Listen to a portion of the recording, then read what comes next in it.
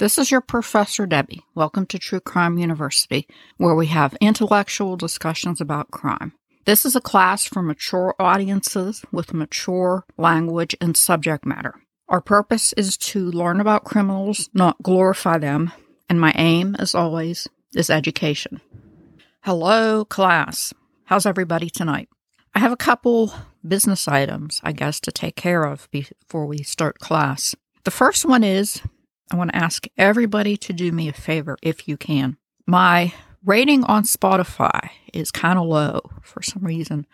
I don't know if I pissed somebody off or what, but you can't tell by looking at it how many stars you have. It just gives you an overall number. And mine, last time I checked, was 4.2, which is kind of low. I mean, I'm not real happy about it. So if you can, please give me a 5-star review on Spotify. The other thing is, last year I stopped for a holiday break, or I call it a year-end or season-end break. And I'm going to be honest, this case has, for some reason, really taken an emotional toll on me. So this year I'm going to take it a little earlier than I had planned. After this one is done, thank God, which I can't wait for, I have one I want to do that was a request that should be pretty simple and short. That was asked for a while ago. And then I promised one for my niece. So after that, I'm going to be taking my break. And the last episode of the year, we are going to have a party. I don't know if you did, but I did when I was a kid in school. You know, the last day of school before Christmas break, you would have a party with like candy and I don't know, whatever. Well, this year we're going to do some fun things, and I'm asking for people on social media to contribute things. If you've seen questions that I've asked that might seem kind of random, well, I have something planned, but that's what we're going to do.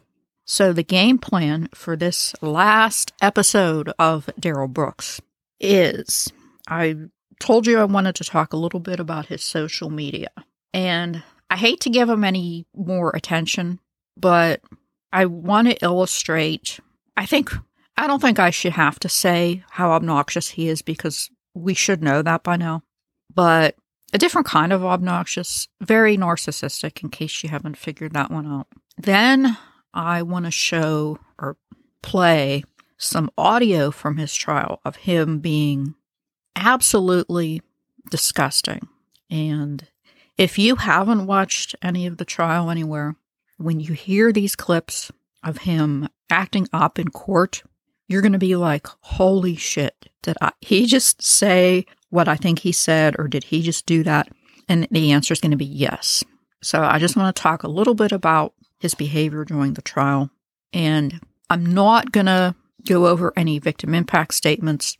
If you want to see those, like I said, they're all over YouTube. The Law and Crime channel is probably the best source. There's various news outlets that covered the trial and the sentencing. I'll go over briefly what he was sentenced to. Spoiler alert, pretty much forever. And last but not least, psychology. And I wanted to hug the judge when she did this. He had 4 psych evaluations. She actually read one in court, and I was hanging on every word. It was pretty much what I thought a psychologist would say about him, but I want to play it for you and then talk about it. He did get some diagnoses, so I want to go over those, and also some things that his mother and grandmother said. I want to play for you and talk about them, and you'll see why. And, well, I'll just give you a little spoiler. His mother and grandmother, and I'm not the only person who said this, are a big part of why Darrell Brooks is the way he is.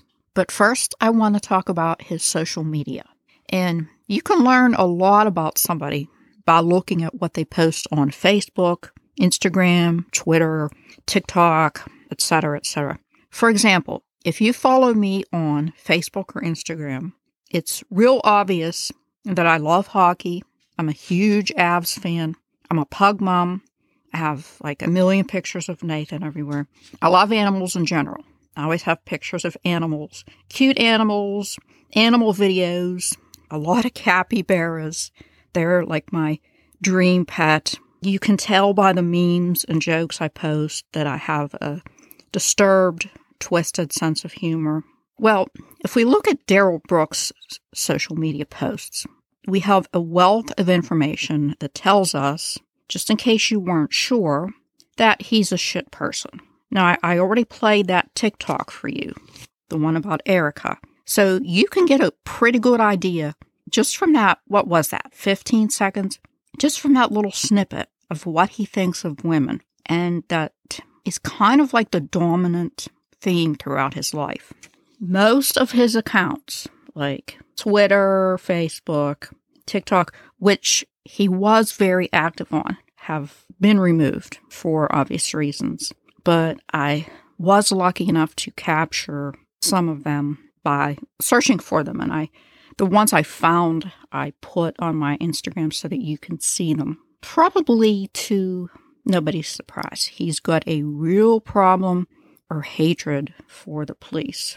It's also going to become obvious that that extends to government in general. He had a meme on Instagram that it says, "Beware of violent street gangs," and has a picture of a police officer. And I'm sure you can get the message.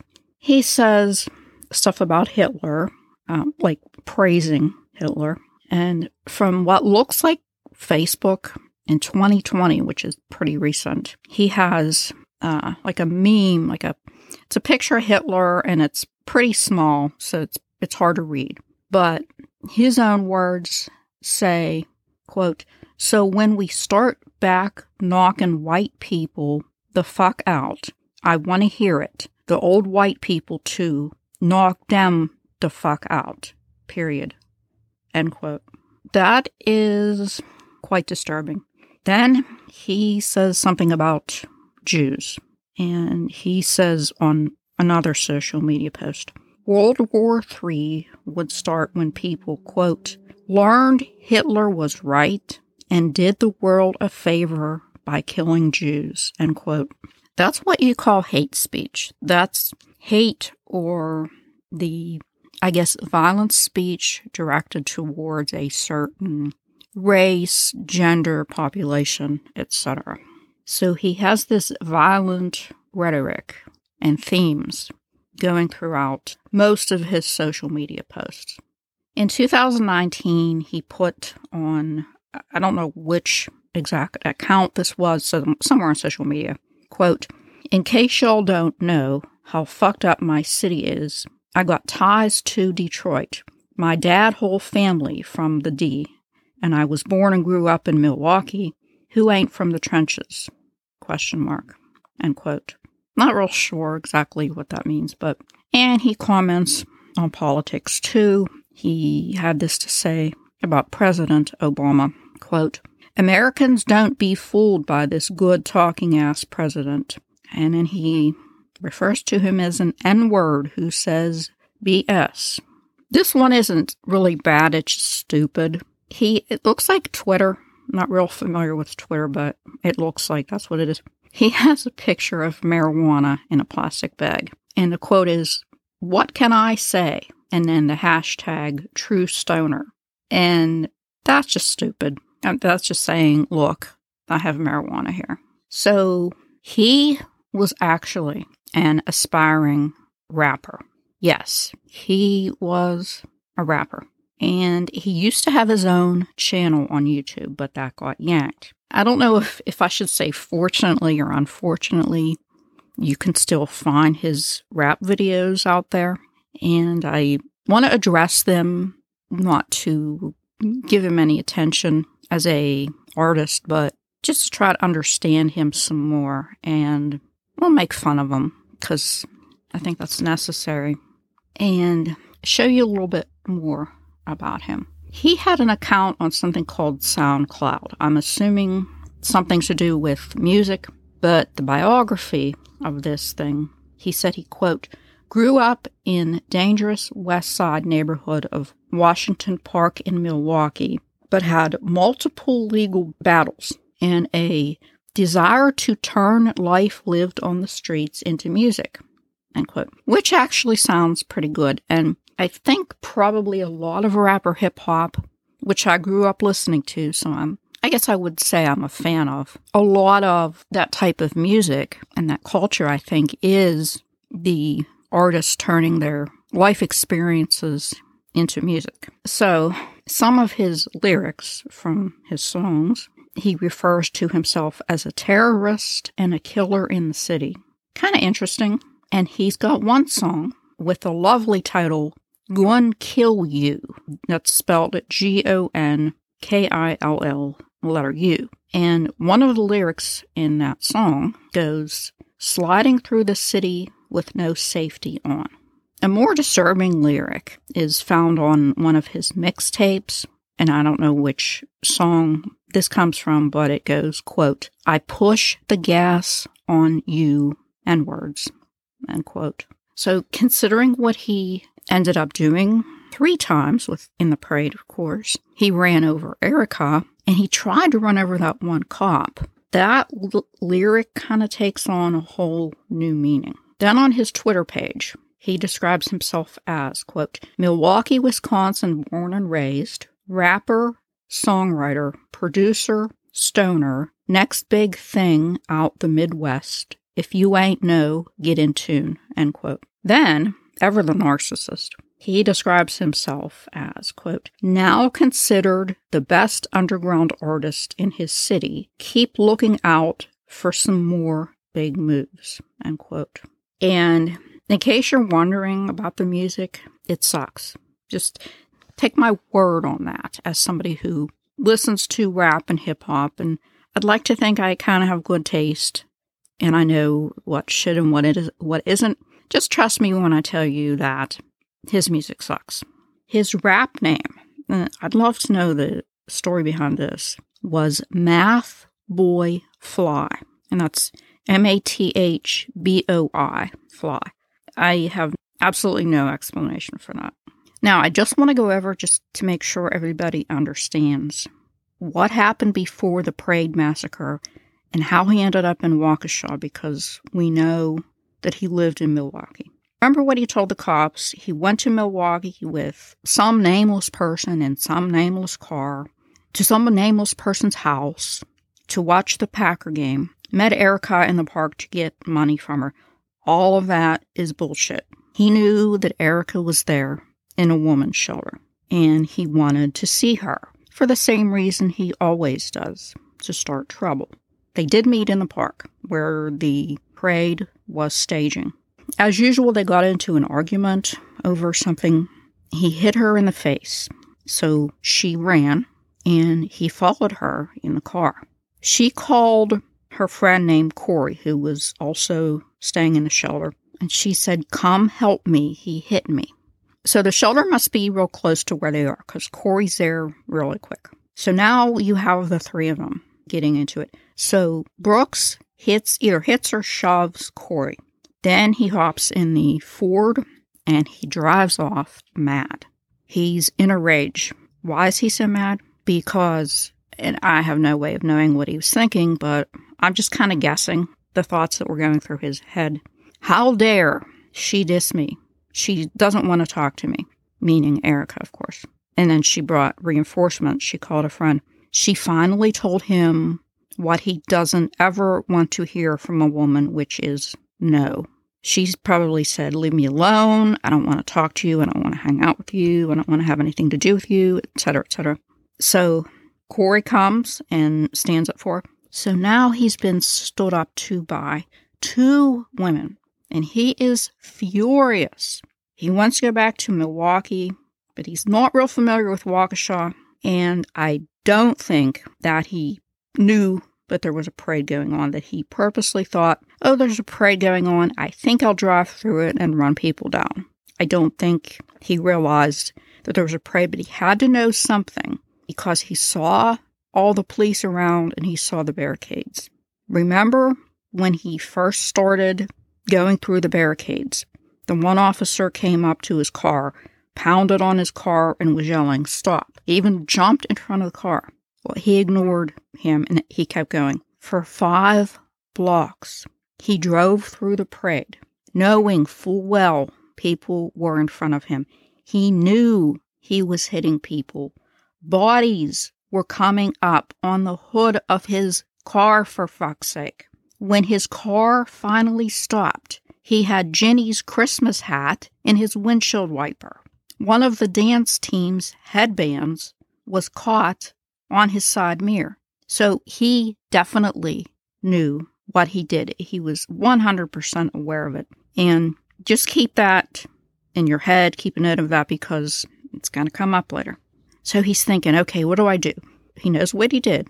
He knows police will be on the lookout for his car or his mother's car. So he's like, okay, I got to dump this. He's in survival mode now. He was fully aware he just committed a crime and everybody will be looking for this car. So he makes his way to Elizabeth Street, which is just this random street, and he parks in somebody's driveway. He is actually seen on people's surveillance cameras running around in their yards. He sees a kid's playhouse. He goes into it. Remember when he did this before? And I said, take a note of this because it's going to come up again. Where he ditches the gray sweatshirt that he has on because he knows that the police will be looking for somebody in a gray sweatshirt. Remember the picture of him driving through the parade. You can clearly see he's got a gray hoodie on. So this is why he's running around in the cold in short sleeves. Again, totally aware of what he's doing. Knows he did wrong. Consciously trying to hide, to elude the police, get rid of evidence, etc. And he gets arrested. He's interrogated. We know the rest. His first court appearance. In Pennsylvania, we call it a formal arraignment. I don't know what they call it in Wisconsin. But the first time he goes before a judge was on Tuesday the 23rd. He reportedly sobbed and was hysterical. The DA, Sue Opper, said, quote, "There are not words to describe the risks this defendant presents to our community after police risked their lives to try and stop him. He continued down the road causing death and destruction in his path." End quote.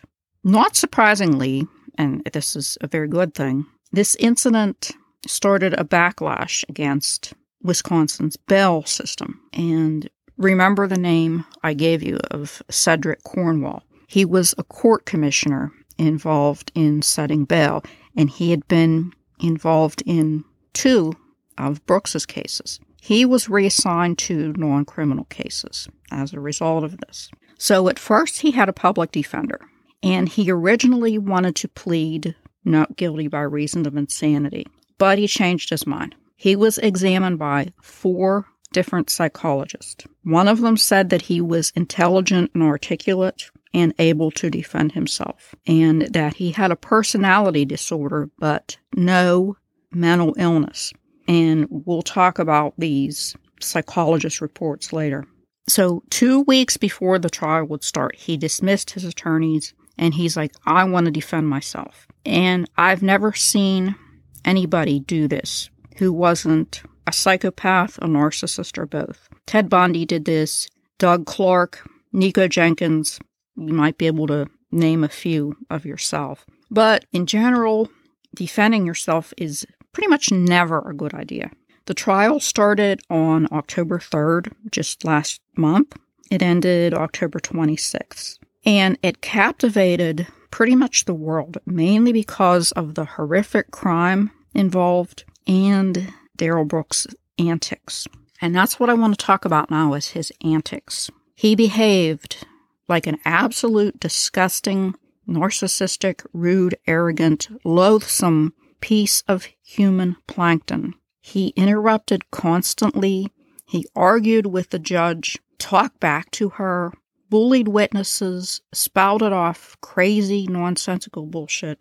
And I have to describe this. One of his themes, okay, he had decided to call himself what's known as a sovereign citizen, or SovCit for short. So I'll explain what this is. The FBI defines a sovereign citizen as an anti-government extremist who believes that even though they physically reside in this country, they are separate or sovereign from the United States. In other words, they are above the law. They think that they're not beholden to any government authority, like courts, any taxing entities, motor vehicle departments, or law enforcement. It's a far-right ideology, basically nonsense. And a lot of people try to use it, but it never gets them very far. The funny thing is, he didn't start this sovereign citizen bullshit until he was arrested this latest time. So he must have, somehow between his arrest and his trial, which is almost a year, he must have picked it up from somewhere. I don't know if it was somebody in the jail he met that told him about it, or he read about it, I don't know. But he heard about it and he thought that this sounded like a good idea. And some of the things he said repeatedly in court were, is that a lawful law? Which there's no such thing as a lawful law. When somebody would call him Mr. Brooks or Darrell Brooks, he would say, I don't consent to being called that name. And a good question is, well, what the fuck do you want to be called then? There's really no answer to that. It has something to do with being a sovereign citizen. And like I said, there's no real answer. He continuously, this judge, everybody that has commented on this case on YouTube and different groups, her name was Jennifer Dora. Everybody says she has the patience of a saint, best judge ever. And she was absolutely incredible the way she handled him. He constantly challenged her judicial authority. He tried to call the state of Wisconsin as a witness. He was trying to make the point that he said that he had the right to face his accuser, and which was the state of Wisconsin. But he either didn't or wouldn't understand that the state of Wisconsin is an entity. It's not a person that can be called to the stand. And he would always say the word grounds. And what this meant, I think I played you a couple things, and I told you he objected to every fucking thing, every time, even the most innocuous of questions or comments, just to be obnoxious. So the judge would say, overruled or whatever, and he would go, grounds, meaning he wants to know why was it overruled. And she humored him for a while. She said, well, it is relevant, or it's not argumentative or whatever. And eventually she just got tired of his bullshit and she went answering. So I'm like, is he really that dumb, or is he just trying to be difficult? And I'm pretty sure the answer is B.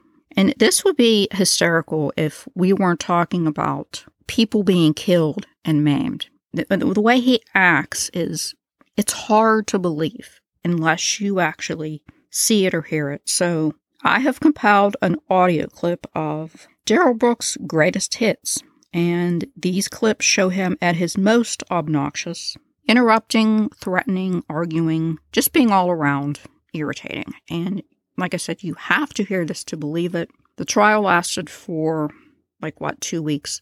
So these are little snippets from all over, all kinds of different places during the trial. Yes, I do. For the record, I don't consent to that name. Are we going to address subject matter jurisdiction? The written decision that I previously entered is what I will stand on. I'm not going to address it any further. Is that verified proof? Can we address subject matter jurisdiction? It still has to be proven for the record. 8:42 a.m. This court ordered Mr. Brooks be removed from the courtroom due to repeated interruptions and disruption. You can see that he is seated with his back to the court or to the camera. He took his shirt off as well. I'm also told that he is threatening to throw and break items. Second of all, if we go down that road, we would be forced to counter that claim by pointing out that not only does the defendant not live with the child in question, he doesn't live with any of the other children that he has. He impregnated Erica Patterson when she was a minor in Nevada, and for doing so, he was convicted of statutory sexual seduction, pled guilty in March of 2007 to that felony offense, and is a sex offender on the registry as a result. So if there's any causation that would lead to Erica Patterson being a bad mom, Mr. Brooks has a direct role in that causation. And that's Furthermore, I object to that. I'm not Because done. that's a lie. Let him Because at the end finish. of the day, Let if him we finish, gonna open the door Mr. on that, no, Brooks. since he want to make a record and not be accurate, so let's be accurate all on the record. Since you think you know so much, Once so again, we can Mr. open the Brooks door is on. being We can open the door on how old she told me she was. when we met. interrupting. We can ask that He question is too. Then. over the Did you top ask that? animated Did you right know now. that? Mr. Brooks, I'm ordering you to sit down and to let the No, state finish. no, I'm not going to sit here and let somebody be accurate on the record and lie on the record. Right. Under Illinois versus Allen, I've warned him repeatedly. He's being removed from the courtroom. And you know what? Let me dial that back. We're just going to take an early lunch, 1 hour. We'll be back. And unless he brings that letter and he can show it is inadmissible, he will not be questioned. And under 906.11, I will declare the cross-examination closed. Thank you. We're in recess. 1 hour. Get your facts straight. So let's open the door on all of it again so we can get all of it on the record. Since you think you know so much. Did you know she said she was 18 when I met her? Did you know that? By the defendant and the court with a copy. So that had to be said. So the defendant. That's not how it was said. That was how I said. You want to run the record back? Mr. Brooks. So I'm the only one. I got one. I Mr. got one Brooks. ear that work, and I heard that. This Come on, is to man. benefit you so No, that it's you not. understand Ain't none of your this to benefit witness me, so let's be has clear a about prior that. record. Your Honor, when I leave the table, I'm away from the courtroom and I have to elevate my voice. This is the So she got the alleged elevator record voice of just for ableist that. Stop talking. Oh man, like I don't know who y'all be thinking y'all fooling. I set the value in terms of value this document. One more interruption and you're going to be removed to the next courtroom. That's what you want to do anyway. It's not what I want to do. Do not interrupt Attorney Opper. So can Your you Honor, tell, I can you believe he please- has 7 prior criminal convictions via OWI 2nd from 1997 and OWI 3rd from 1997. I believe they took them away previously because you were so agitated they were perhaps afraid you might break them. I'm still agitated. I ain't gonna stop being agitated. That ain't gonna stop. Sit up here and do everything you're doing. And think God don't see what you're doing. You ought to be ashamed of yourself. I believe it answers your questions. I don't believe so. Unequivocally. There's no verified proving yet. No verified proof if we're in common law or admiralty law. What court is this? Sir, I believe your answers will be in that decision and order. I don't believe so. Well, have you read it yet? I don't have to. Based on the Sixth Amendment, if I'm not able to face my accuser, then how can the claim even stand? How can the claim be brought against my client if I'm not able to face the accuser? Sustained. So it would be also fair to state that you are not an injured party in this matter, correct? Objection asked and answered. Grounds. Sustained. Are you aware what a plaintiff is? That's irrelevant. Grounds. Sustained. Grounds for the sustain, Your Honor. That's, You're trying to coerce me into violating my right to remain silent. How can you coerce me into my right to remain silent? So you're not going to protect my constitutional right? Because I didn't answer nothing that you was trying to ask me before when I had the headphones on, and you can't make a decision for me. You can't do that. You're violating my constitutional right. When I know you can't tell me what I decided to do because I didn't decide to do or not do anything. They have the power. They have the power to nullify laws. They don't agree you are with. absolutely not allowed to tell the jury that. There's a jury instruction that I will have ready to go if you even attempt to raise the issue of jury nullification, sir. You have absolutely no right to raise that. That is clear under the law. I can raise what I want to raise. For the record, I'm not a person, I'm a human being. If I have a right to be present, then I have a right to not be present. How can this take place if I don't agree or consent to being present? How can it even still take place without me? It will take place, sir. I'm just going to honor your request not to be there. I'm asking a question though. How can it take place without my consent or agreement? That it would be the same thing. I take that as disrespect because they were allowed to say something that I said under my breath that was disrespect. Well, I would direct both parties to avoid commentary. Okay, well, can you do that, please, and admonish them? Because I'm always the one getting admonished. Everyone. I take that as disrespect too. Sir, can I do my job? I'm advising both parties to show No, man, decorum this is not fair. and restraint. Next question, please. I don't got no more questions, man. All right. Thank you. This is my body. Detective, you may step down. I'll excuse the jury. What you people are trying to do is not fair. Hide things from the jury repeatedly. Don't tell them all of the information Mr. they Brooks, need I'm to going know. to take up all of your objections outside the presence of the jury. I ask that you honor my decision to do that and you show courtesy and decorum. Because you asked. Mr. Brooks, please. Because you asked. That's the only reason. Because you asked. Do you think I would sit here and be this irritated? Mr. Brooks, I need to something make that a I saw? record. So just please sit down. There's no need for you to stand at the moment. I feel like standing right now. Please sit down. I feel like standing. How is it not relevant? Photos just don't pop up out of the blue. Mr. Brooks assumes facts, not evidence, and at this point of conduct after the alleged. I also want to make a record that Mr. Brooks has put his shirt back on. He continues to sit with his back to the camera. Mr. Brooks, I want you to be advised that I believe it's important that you face the camera so that you are facing the court. You can see and hear. It's my understanding you were not willing to cooperate with. One of the jurors, the lady in the black that's closest to the screen, in that corner chair over there, I recognize her from my initial appearance. She flipped me off coming in to my initial appearance and coming out. Preside over this case here today. I am well aware that's another interruption. I'm well aware. Stop talking. I have the right to do. I'm well aware, Mr. Brooks, that you object to the name that has identified on the information and all documents in this case. Your objection is noted. It does not need to be repeated. I will make a record right now. The court notes a continuing objection by Mr. Brooks, his name, and that he objects to being here. I know he's filed a number of documents previously related to that. Those documents are of record. There's another document that's filed, at least 2 more interruptions just now. I believe I'm up to 8.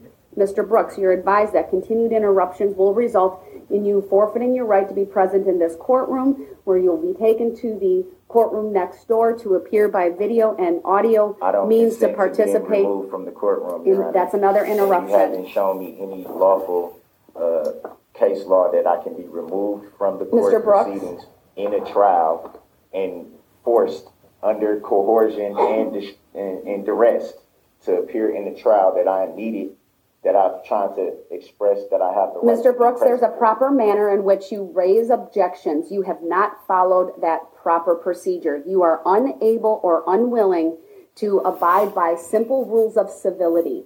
You interrupt. You don't wait for anyone to finish. Mr. Brooks, I'm not going to play games with you. I'm giving you an opportunity. And I told you You either go to your cell and get said I have the or not. opportunity to do that. All You said I don't understand. All right, I've Mr. made Brooks. that clear. I don't know You how claim many to not times, understand, and that's been made very clear. I don't here, understand. sir. You're not going to get me to consent to something that I don't consent to or agree to. I do not understand. All right. Just Mr. like I Brooks, don't we're going to understand take the a nature and recess cause so of that the it. court It's can get this exactly information like I've from been the telling state. you from the beginning. Okay, he's continuing with his disruptive behavior. It is his choice to do that. Mr. Brooks, you are hereby warned once again, if you continue with that, you will be removed from the courtroom. Remove. Requesting to go to the other courtroom? I told you that before I even came over here. Sir, are you requesting to I go? told you that before I even came over here. Mr. Brooks, are you That requesting? It was pointless for me to come over here. You can smile all you want and think Sir, it's funny. I don't take this as a joke. I don't take this as a game. My preference is for you to be you here. expect me to answer all these questions that you have for me, Your Honor, but you have yet to answer one question that I've asked you. You have yet to verify anything. You can take him back to the other room that has been disruptive. You haven't even honored my request to make an offer for my appeal. Thank you, ladies and gentlemen. We'll have to clear the courtroom. I don't agree to a stop when I move this court for a motion to dismiss. The record should reflect The record should reflect. Everyone here has been respectful other than you throughout these proceedings. I object to that respectfully. I have not been disruptive, and I do not see any paperwork that you just described to be in Mr. front Brooks, of I'm going to continue with a finding right now that you have flagrantly disregarded elementary standards of proper conduct. Paperwork that is not based factually in law. I do give my consent, We have the jurors here and I do not. to stop asking those questions. I request It will that- be considered an he's interrupted. I Take him to the next request this courtroom. remain. I'll make more findings when he is in the courtroom next I do door, not agree and to I a can estoppel, Your Honor. do that without I do not interruption. consent or agree to an estoppel, and I will move the court again. He continues to be in the other courtroom. You can see on the monitor, he's standing. He's facing the other direction. He's yelling I can't hear him, but it appears that he is yelling. I muted him because of his interruptions of the court. There was one time where he was glaring at Judge Dora, like a death stare. I have a picture of it on my Instagram. You have to see this to believe this. She actually said out loud, "He is scaring me." And I'll want to play for you exactly what she said. All right, I need to take a break. This man right now is having a stare down with me. It's very disrespectful. He pounded his fist. Frankly, it makes me scared. By the way, he was shackled to the table throughout the trial. So he couldn't approach witnesses. He couldn't jump up and attack people or whatever. He had to basically use his eyeballs as a weapon, which he did. So at his sentencing hearing, Darrell Brooks had his mother and grandmother speak on his behalf, and they actually appeared via Zoom. They weren't really in the courtroom. And at first, I recorded their whole entire speech, both of them. It was like 11 minutes. And I thought, no, that's too much audio. I don't want to make this too audio heavy because I want to save the best audio of all, which is from the judge. And that one's pretty long, but it's so important that I had to include a lot of it and along with my commentary, and that's going to be psychology. But I just want to react to a couple things that his mother and grandmother said. And I'm not speaking right now. I'm taking off my podcaster hat. I'm speaking as somebody who really is bipolar, mentally ill. And I must say that I found both of them very offensive. And if you're wondering, what could a little old grandmother have to say that offended you, Karen? Well, first of all, let me play this little snippet for you. First of all, from the bottom of my heart, I want to offer my sincere apologies to those who have been hurt so badly by what has happened here, this tragedy that has been caused by my grandson. What's important there is the word she used. She said, I want to apologize for the terror or whatever, the violence caused by my grandson. And this is the closest we're ever going to hear out of him or anybody in his family to admitting that he directly caused this mayhem and terror. So now she goes on to say something. Oh, I should mention she's a minister. She has doctor in her title. I'm assuming that's Doctor of Divinity because that's usually what ministers are. But the next thing she says kind of irritates me, and I'll play it for you. Will sincerely and humbly apologize and ask all of you and God for forgiveness for this horrible, terrible deed. Some of you have said that you will never forgive him. Please do not be like the man who drank the poison and hoped his enemy would die. Unforgiveness is a terrible disease, just like mental illness is. Hold up. Wait a minute. Did she just tell people, victims, how to grieve? I think she kind of did. There were some victims who spoke, ones who had been hurt, and ones who had had relatives killed. Some people said, I forgive him, I pray for him, blah, blah, blah. That's all well and good. Some said, I hate him, I will never forgive him. That's fine too. As a victim, nobody should tell you how to grieve, whether it's appropriate to forgive whoever hurt you or not. That really pissed me off. Okay, then she said this. Darrell has suffered from bipolar since the age of 12, and it was that disorder that caused him to drive through that crowd. It is my prayer that he will be treated for this illness, that I care about people and their well-being.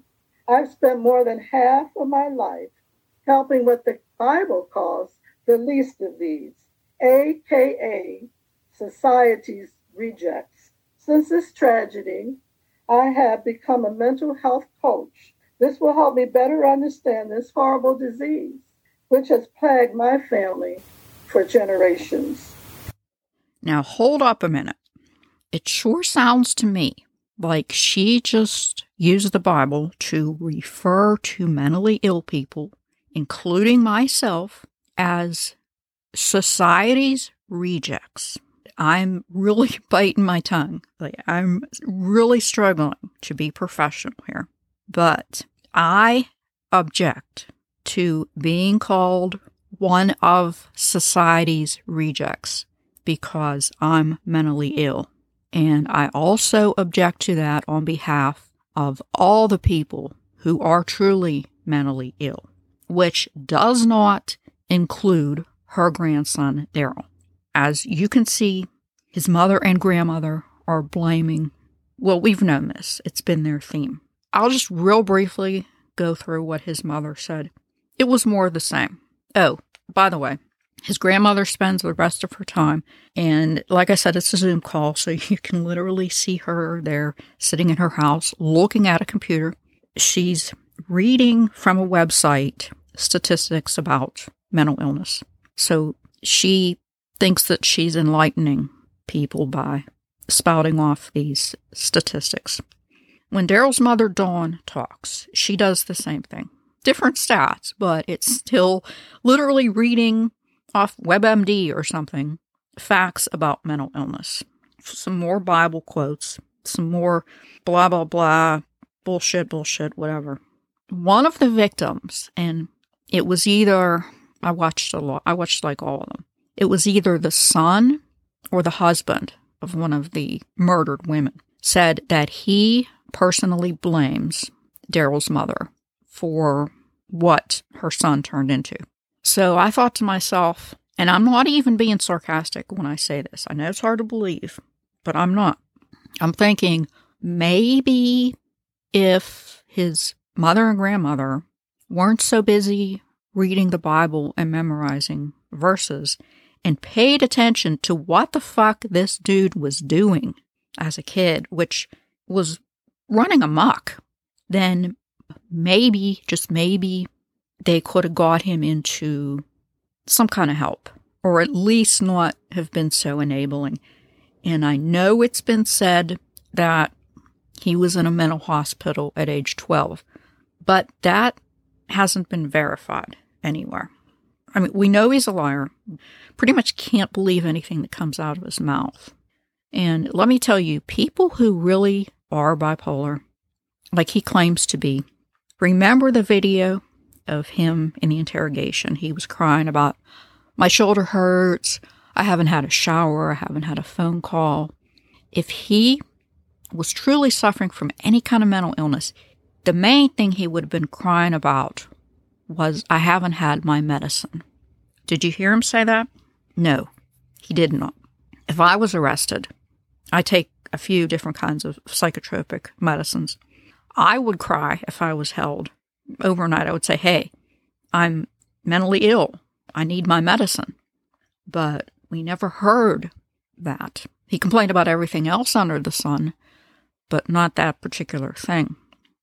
Well, this Judge Jennifer Dorow, this wonderful, awesome, excellent judge that she was, during the sentencing, she actually spoke for about 2 hours.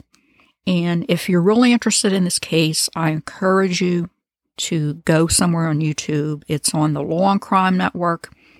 It's on many different TV channels. It was heavily televised.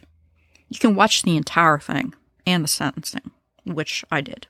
I can sit here and tell you what happened, but without seeing the victims talk, the way he acts, it's just not the same unless you see it.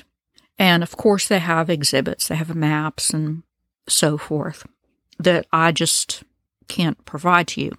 But the next big audio clip, and it is long, I thought that it was so important that I recorded this whole big chunk of what the judge said during her speech. It's all about mental illness, and she spends a lot of time reading from the psychology reports on Brooks. I told you, I don't know if you remember, he was analyzed by 4 different psychologists, and they all pretty much came to the same conclusion. She spells it out for us, and I just can't put it any more succinctly and eloquently than she does, or that she does through whoever wrote this report. So that's why I'm going to play this for you, and I'll chime in every once in a while with an explanation or to clarify something or to note something. So this is dessert. This is psychology. This is the heart of the matter right here. This is, hopefully, I don't know about you, but this is why I'm here. This is why what we've spent all this time leading up to is, why did he do it? What is wrong with him? And the answer is in here. So here we go. This is Judge Doro. I'm not here to debate that you have had a history over time of intersecting with the mental health agencies, and that you may have in your history trauma, emotional pain, and things of that nature. I have read through not 1, not 2, not 3, but 4 reports from experts, individuals who have an expertise in evaluating a plea of not guilty by reason of mental disease or defect. Because I don't want there to be any doubt in my sentencing here today that I've considered that. Because the fact is, Mr. Brooks entered a special plea of not guilty by reason of mental disease or defect in the early summer, maybe late spring of this year. And this court ordered 3 court-ordered evaluations, but I have 4 well-known doctors who have written this court based upon the orders that were made or the person, one doctor being retained. And these are reports that are thorough, and they look at the discovery information, so police reports, videographic evidence, things of that nature. They have access to any mental health-related records from prior stays or things like that. They look at a history. They meet with Mr. Brooks. And I will restate what I stated at that point. I have absolutely no doubt that Mr. Brooks is competent, gents. And I'm not going to spend a lot of time, but I think it's important because it goes also to Mr. Brooks's character, which is one of the things that this court must consider along with his rehabilitative needs. And I'm going to read parts of these evaluations so that you all understand the information that I have and why it is my opinion that mental health issues did not cause him to do what he did on November 21 of 2021, and frankly did not play a role. Did you catch that?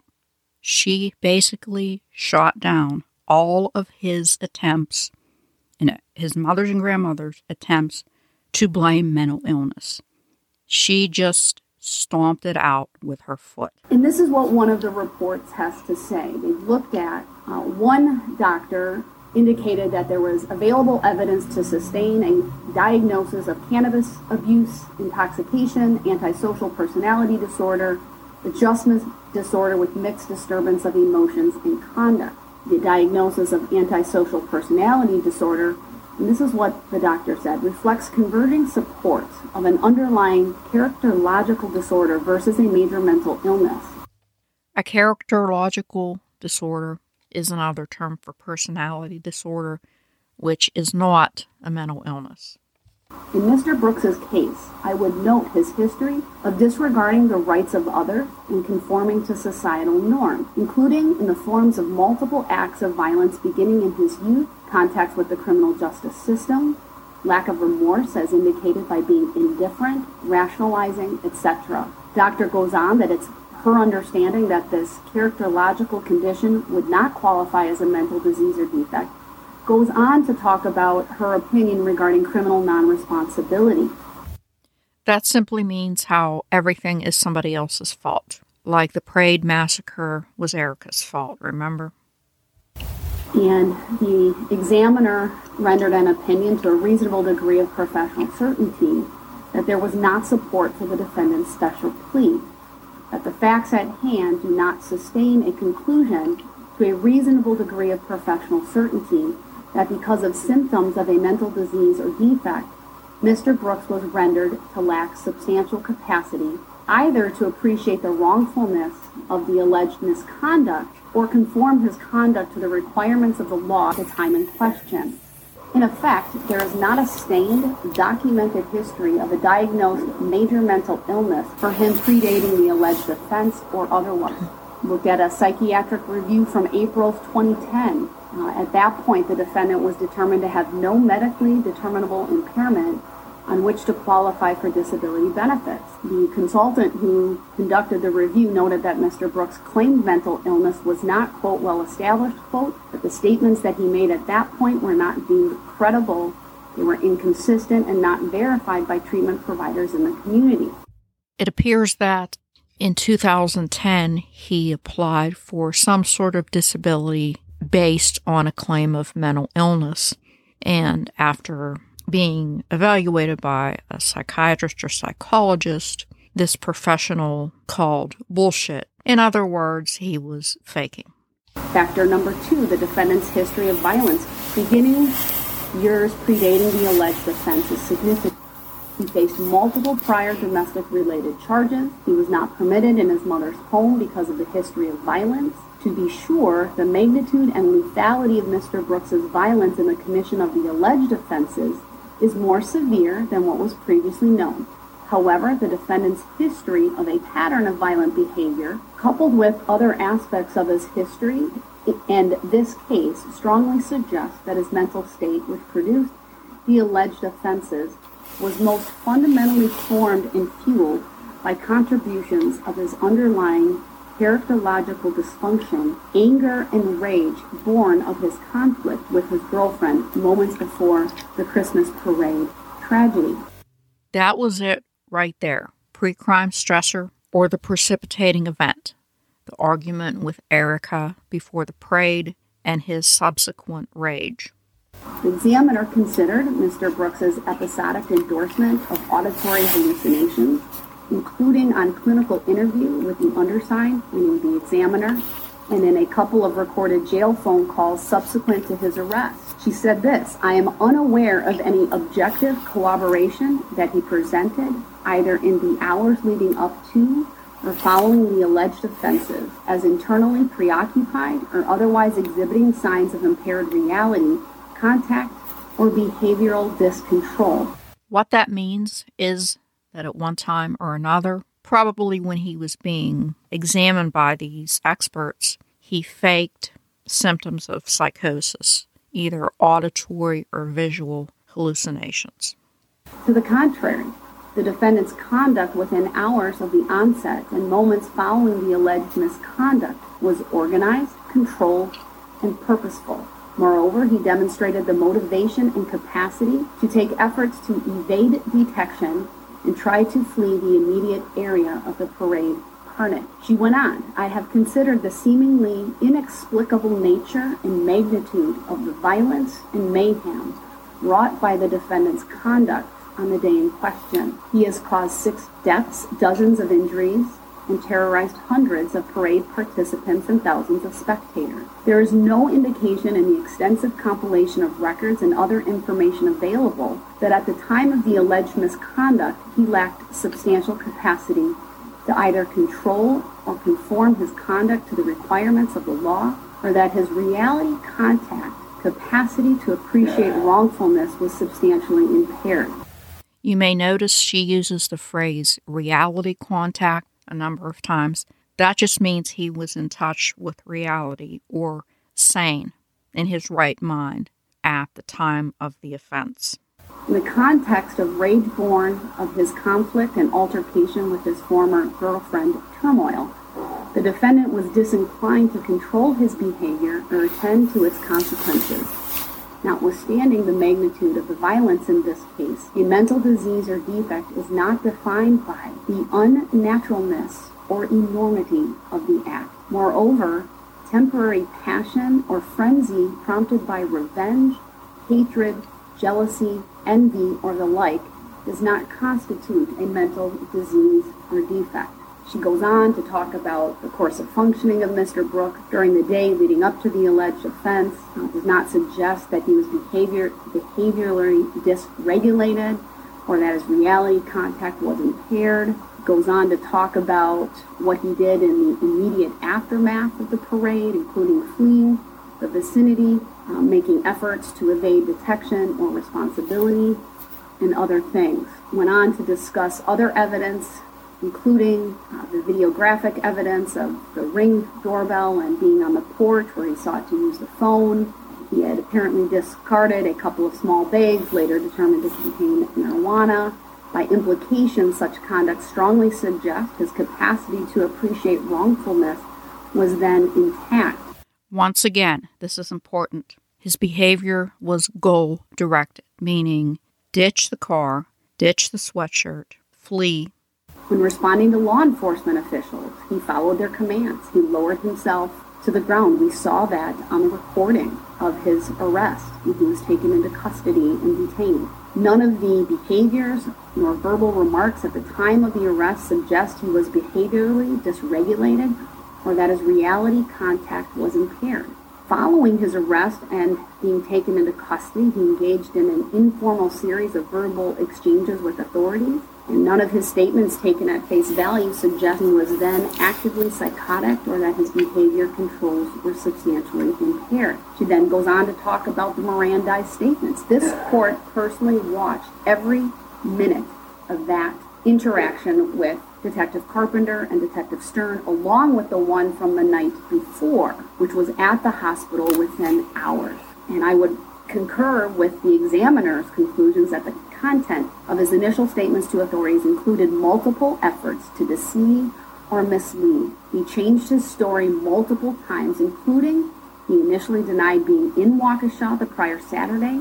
He initially asserted he traveled to Waukesha on the day in question in a tan Kia with a friend. He initially asserted his mother did not own a vehicle, though later acknowledged as much, and that he used it from time to time. Other changes in his story over the course of his statements and the nature of them further suggest that he was making active attempts to evade detection or responsibility. By implication, such behavior strongly suggests that his reality contact was then in. When he was shown photographs of driving in the SUV into the parade route, he indicated it was not him. It was not until Mr. Brooks was in the booking area of the Waukesha County Jail that he displayed some emotion, and this was to, I believe, Detective Stern. Where he said, "I didn't mean to kill nobody." Such a remark indicates an awareness of the consequences of his actions and runs counter to a conclusion of an exculpatory mental disease or defect. All four examiners shared similar observations. Certainly their conclusions were that there was not support for the special plea. This particular examiner went on to say, while he essentially, meaning Mr. Brooks, disclaimed any memory of those actions and could therefore not explain them, such behavior strongly suggests an awareness of wrongdoing and a desire to avoid detection. Another examiner had very similar things: antisocial personality disorder with borderline features. What's interesting about this particular report is the description of an antisocial personality disorder. The DSM-5 defines antisocial personality disorder as a pervasive pattern of disregard for a violation of the rights of others occurring since age 15 years, as indicated by three or more of the following: failure to conform to social norms with respect to lawful behavior, as indicated by repeated performing acts that are grounds for arrest. 2, deceitfulness, as indicated by repeated lying, use of aliases, or conning others for personal profit or pleasure. 3, impulsivity or failure to plan ahead. 4, irritability and aggressiveness, as indicated by repeated physical fights or assaults. 5, reckless disregard for safety of self and others.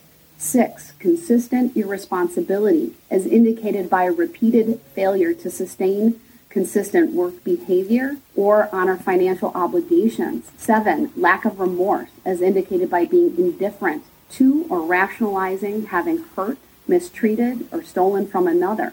In addition, the individual is at least 18 years old and there is evidence of a conduct disorder prior to the age of 15.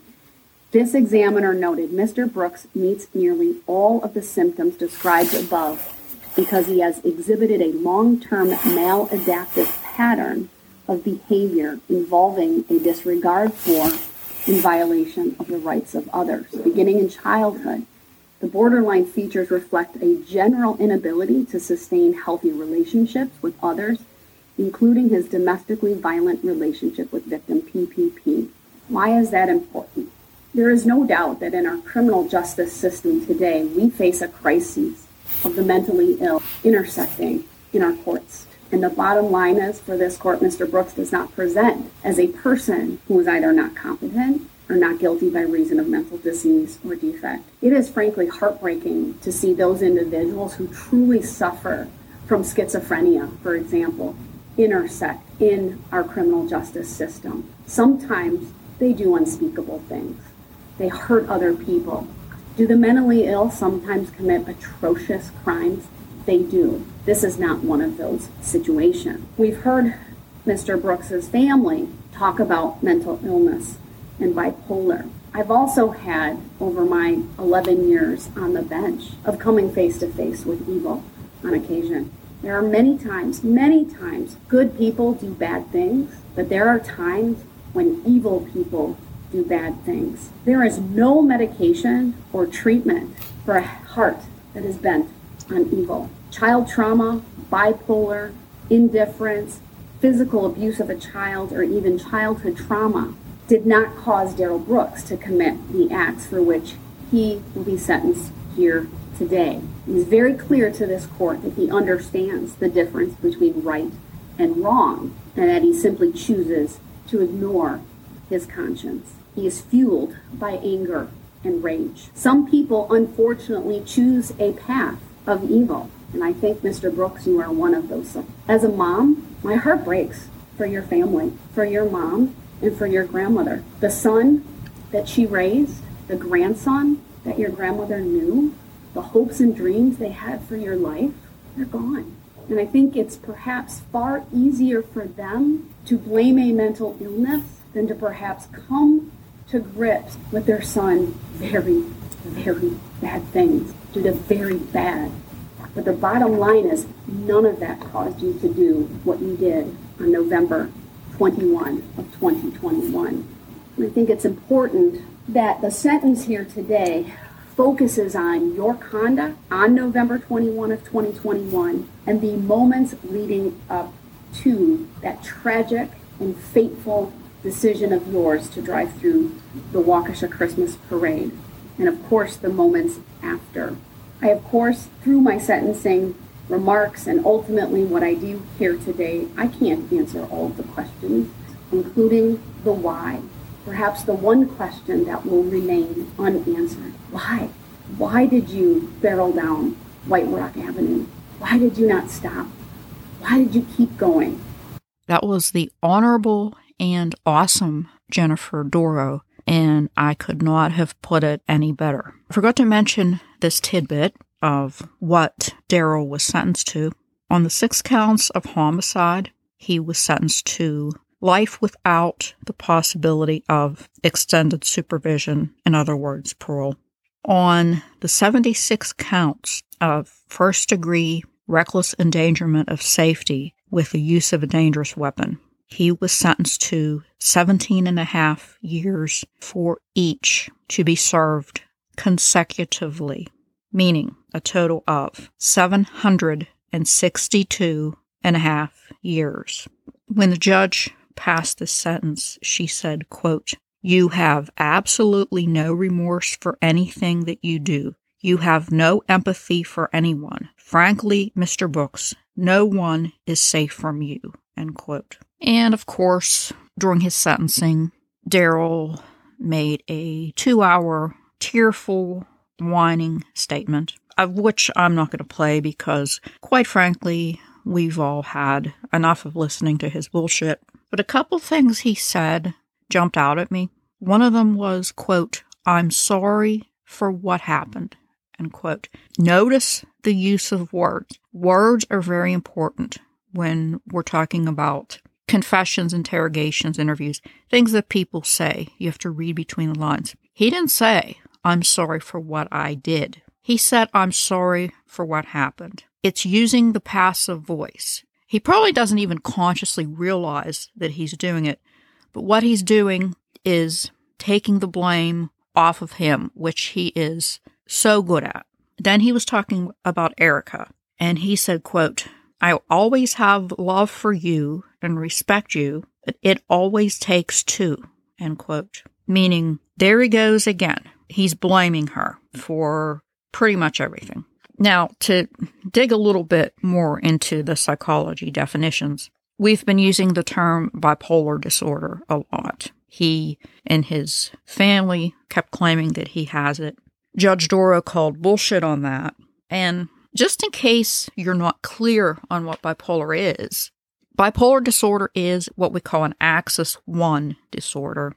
And I did explain that in one of the episodes I did, how if you get a psychological evaluation, it's broken down into axis 1 disorders, which are physical elements like, cancer, any kind of substance abuse things. Like, remember in his, it said cannabis dependency. That just means he's a pothead. So what?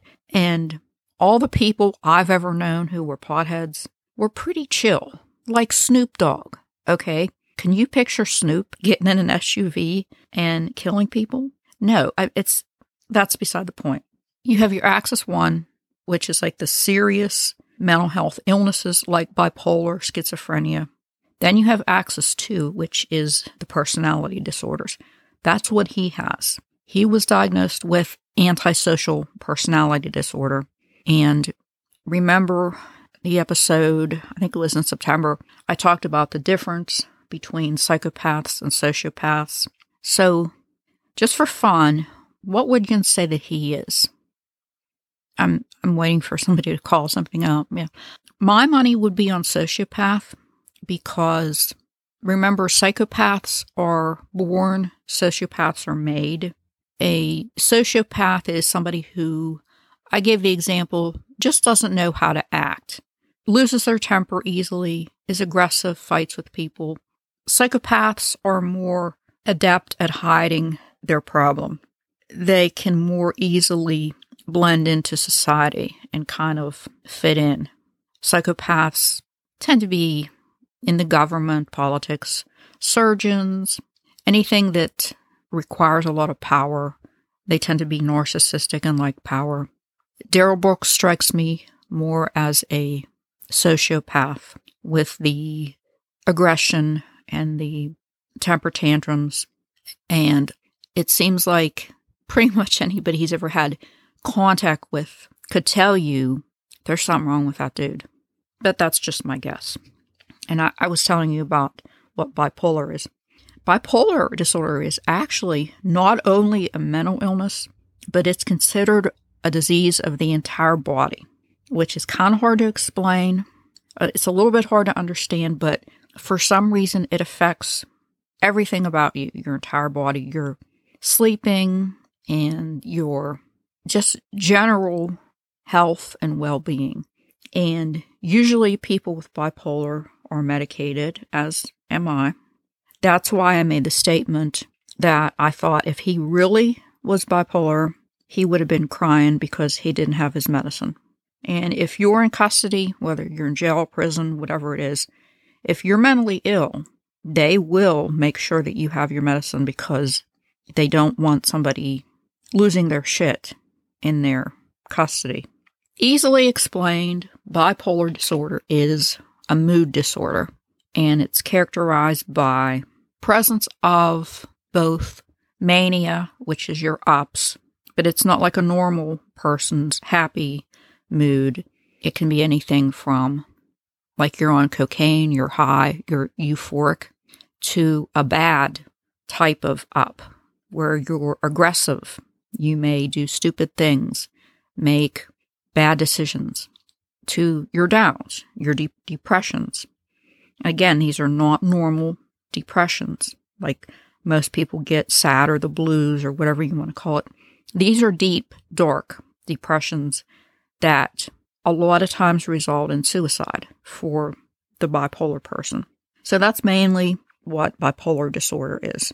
Remember I made the comment way back that supposedly he was 11 when he was diagnosed as bipolar, and I said I find that very hard to believe. Well, it's not unknown for kids to be diagnosed as bipolar, but it's very, very rare.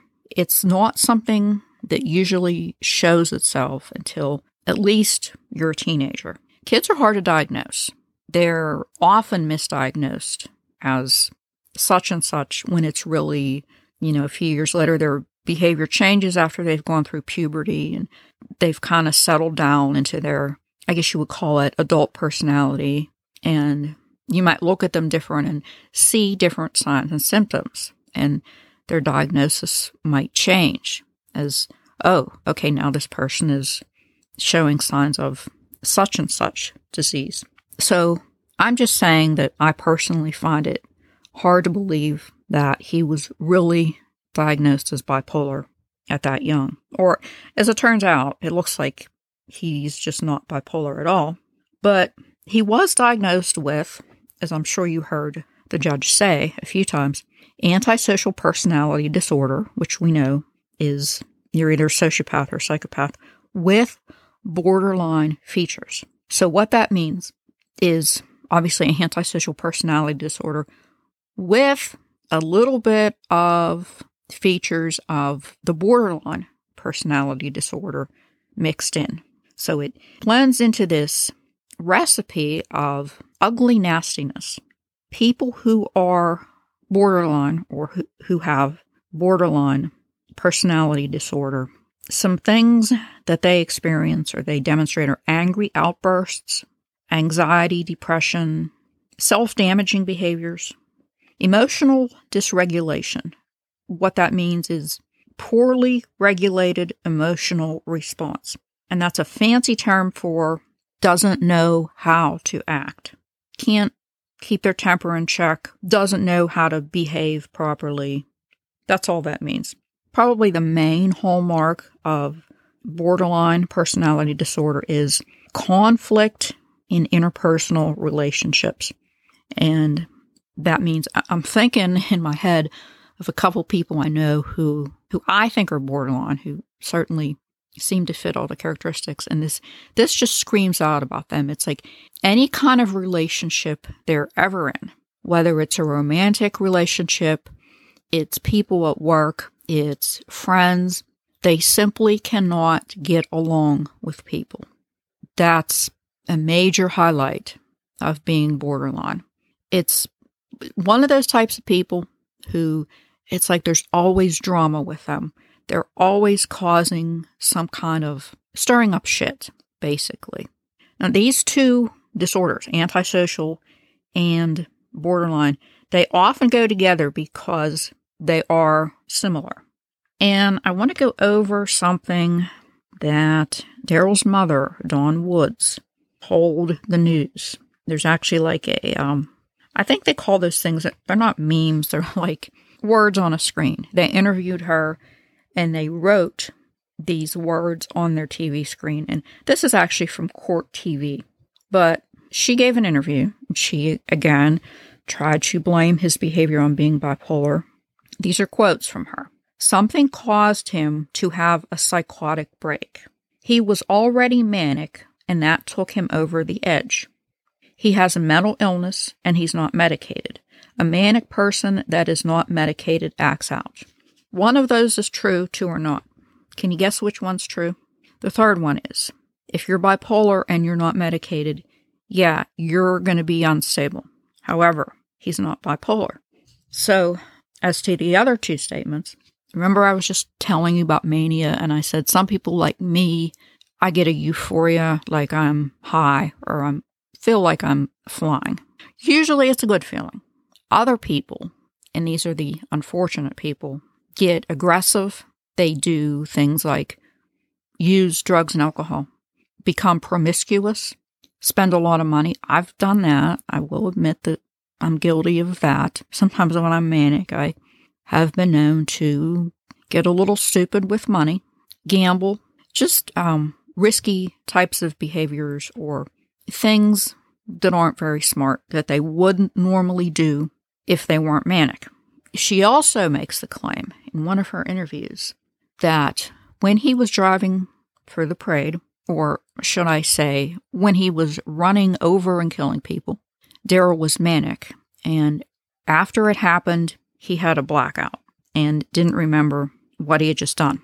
I have two things to say about that. Having a blackout after you're manic, like being manic, doing something, and then not remembering it, is extremely rare. I've personally never even heard of this, of other people experiencing this, but I did research and I learned that it has happened. It is possible. But not only is it rare and unlikely, we also know it's total bullshit because, as the judge said in her speech that we just listened to, after he had run people over, he exhibited goal-oriented, goal-directed, cognitively aware behavior.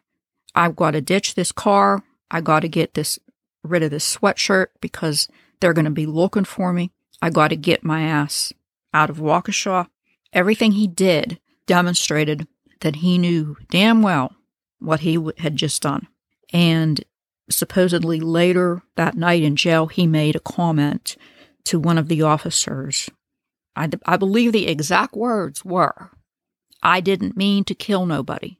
So he knew exactly what he had done. And any claim otherwise is complete and total bullshit. Now, his mom said that she thought he had a psychotic break. Now, what exactly is a psychotic break? Yes, it is an actual thing. It wasn't that. He did not have one. But a psychotic break, and the operative word here is break, is you literally break with reality. You hear things, see things, smell things that aren't there. You can have delusions like false beliefs, what they call disorganized speech, like rambling, like mumbo jumbo, stuff that just doesn't even make sense. And it's pretty obvious when somebody has either had or is in the process of having a psychotic break. He was absolutely none of those.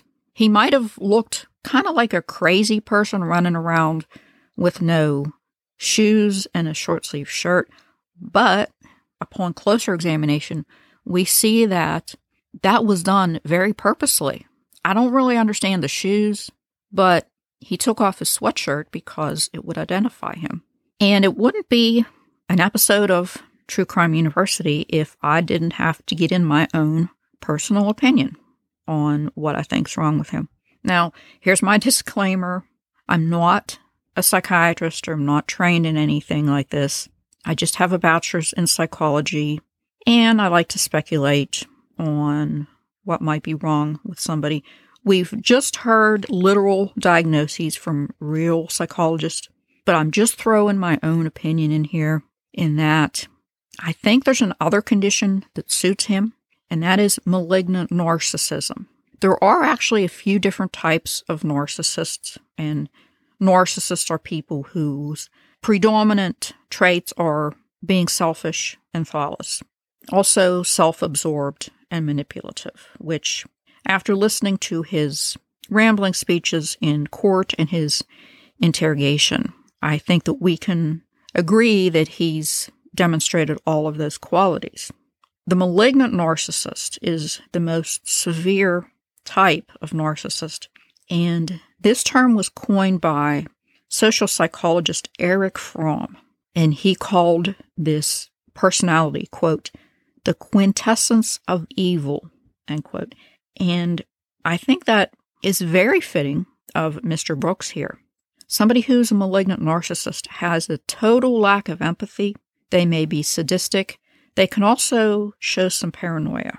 they are not able to self-regulate, meaning control their behavior. They tend to lash out, and they have no remorse for hurting others. I have a little asterisk next to this one. They have a tendency to blame others for their own bad behavior. I think Darrell Brooks is like the poster child for that particular trait. Malignant narcissist is not an official diagnosis. It's a combination of antisocial personality disorder, narcissistic personality disorder, aggression, and sadism. So, again, a mixture of things, of personality traits and personality disorders, none of which are good. And they all combine into this nasty, malicious stew, if you will. Now, I wanted to end this with something positive, and there's not a whole lot in this case, but I managed to find some things. There's a dude named J.J. Watt, who, of course, I've never heard of, and I had to look him up. But it turns out he's a football player. That's why I didn't know who he was. He plays for the Arizona Cardinals, and he's from Wisconsin, which explains this. He paid for all 6 of the funerals for the victims, which is so awesome of him. We need more people with money, athletes and millionaires and people who have more money than they know what to do with. We need more of these people to step up and help.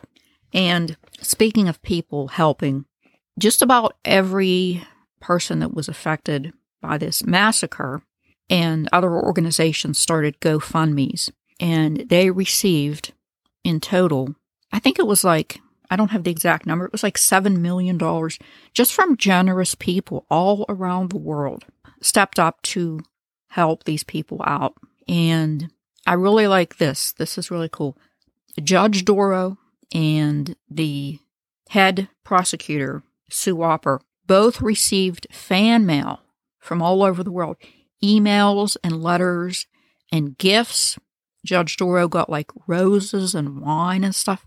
It's so nice to see people appreciating how hard these public servants work and what a great job they did. Just for putting up with this obnoxious motherfucker for however many days they should have gotten treats. But the public was very appreciative of them.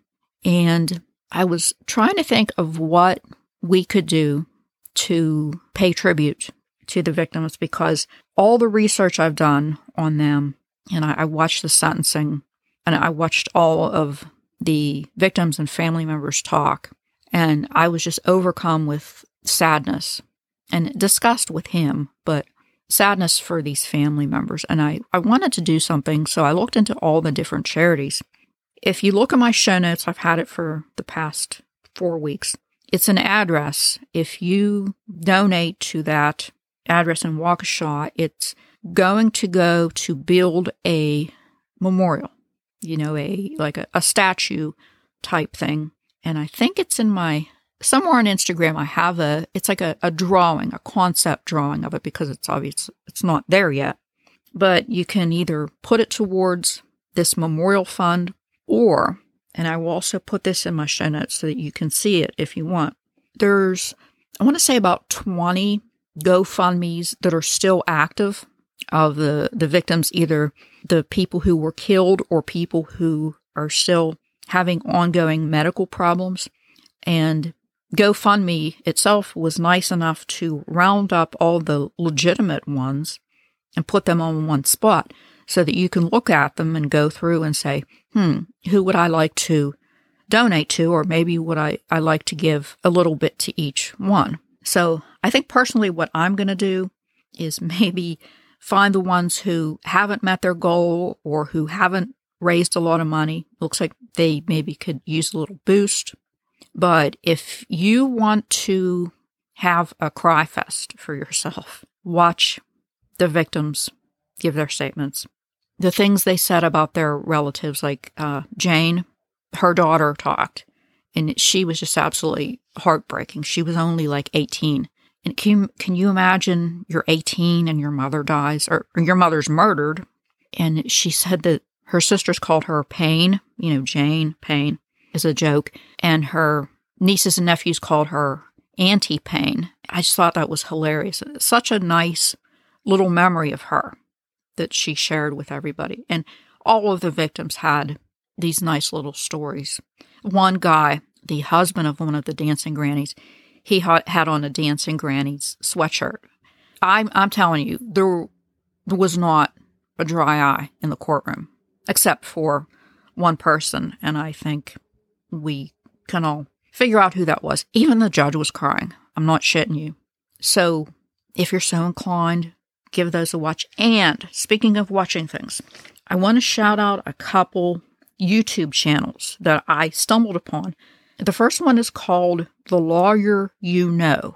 It's a dude named Peter Tragos in Florida. He's actually a lawyer. He featured the case on his channel, and he would play it, and then he would comment on stuff, as an expert, as a lawyer, on exactly what's going on here. And he takes people's questions. And he's so interesting and educational and fun to watch. Nice to look at, too. But check him out, The Lawyer You Know. And another guy on YouTube, he does true crime, but he really focused heavily on this incident. And he even had Erica come on the show. His name is Norman Nix, and his channel is called The Norman Nix Show. That's Nicks. So if you want to see Erica, and he has some actual records that he got from court, he shows you and talks in depth about this case. Give him a try. Also, I mentioned this guy before. His name's Paul, and he has a dog, Roscoe. His channel is called, on YouTube, Reporting Live from My Sofa. He's covered this case. Most of the comments I've seen on all the various platforms, social media platforms that I've looked at, most of them think that his mother enabled him. She bailed him out. She gave him her car, which, of course, was the weapon in this case. And don't forget, he used it to run over Erica like 3 weeks before that. A couple people predicted that some of these victims and their families were going to try to sue Dawn. So it's going to be interesting to see if that happens. And it was Ginny Sorensen's son who said in his statement that he holds Daryl's mother partly responsible for the tragedy. So this has been a long, and I'm just glad I'm done talking about it, because I'm so tired of looking at and listening to this motherfucker. But on the other hand, I think about the victims a lot. And, well, hopefully you do too, because they're what this is about. We want to know, why did this happen to these people? And hopefully I did my job and provided some answers. I like to think so. I like to think I'm useful for something, because I'm not useful for a whole lot of things. This episode is dedicated to Bill, Jane, Jackson, Tammy, Ginny, and Lee, and Judge Doro, Sue, Zach, and Leslie, the prosecutors. And a lot of the victims mentioned somebody named Jennifer, who was a victim advocate that was very helpful to them. And apparently they had a dog. Her name is Pepper, who was like one of those emotional support dogs who provide a lot of comfort to them. So this should come out on Thanksgiving in the United States anyway. Have a good Thanksgiving. You've probably eaten and everything by the time you hear this. But have a good holiday weekend. Don't go crazy on the day after Thanksgiving shopping. Stay home if you can. And I'll see you next week. Class dismissed.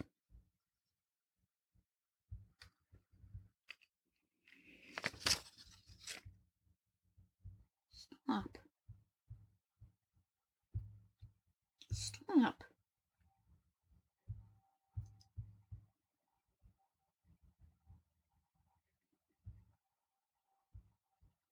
Ugh.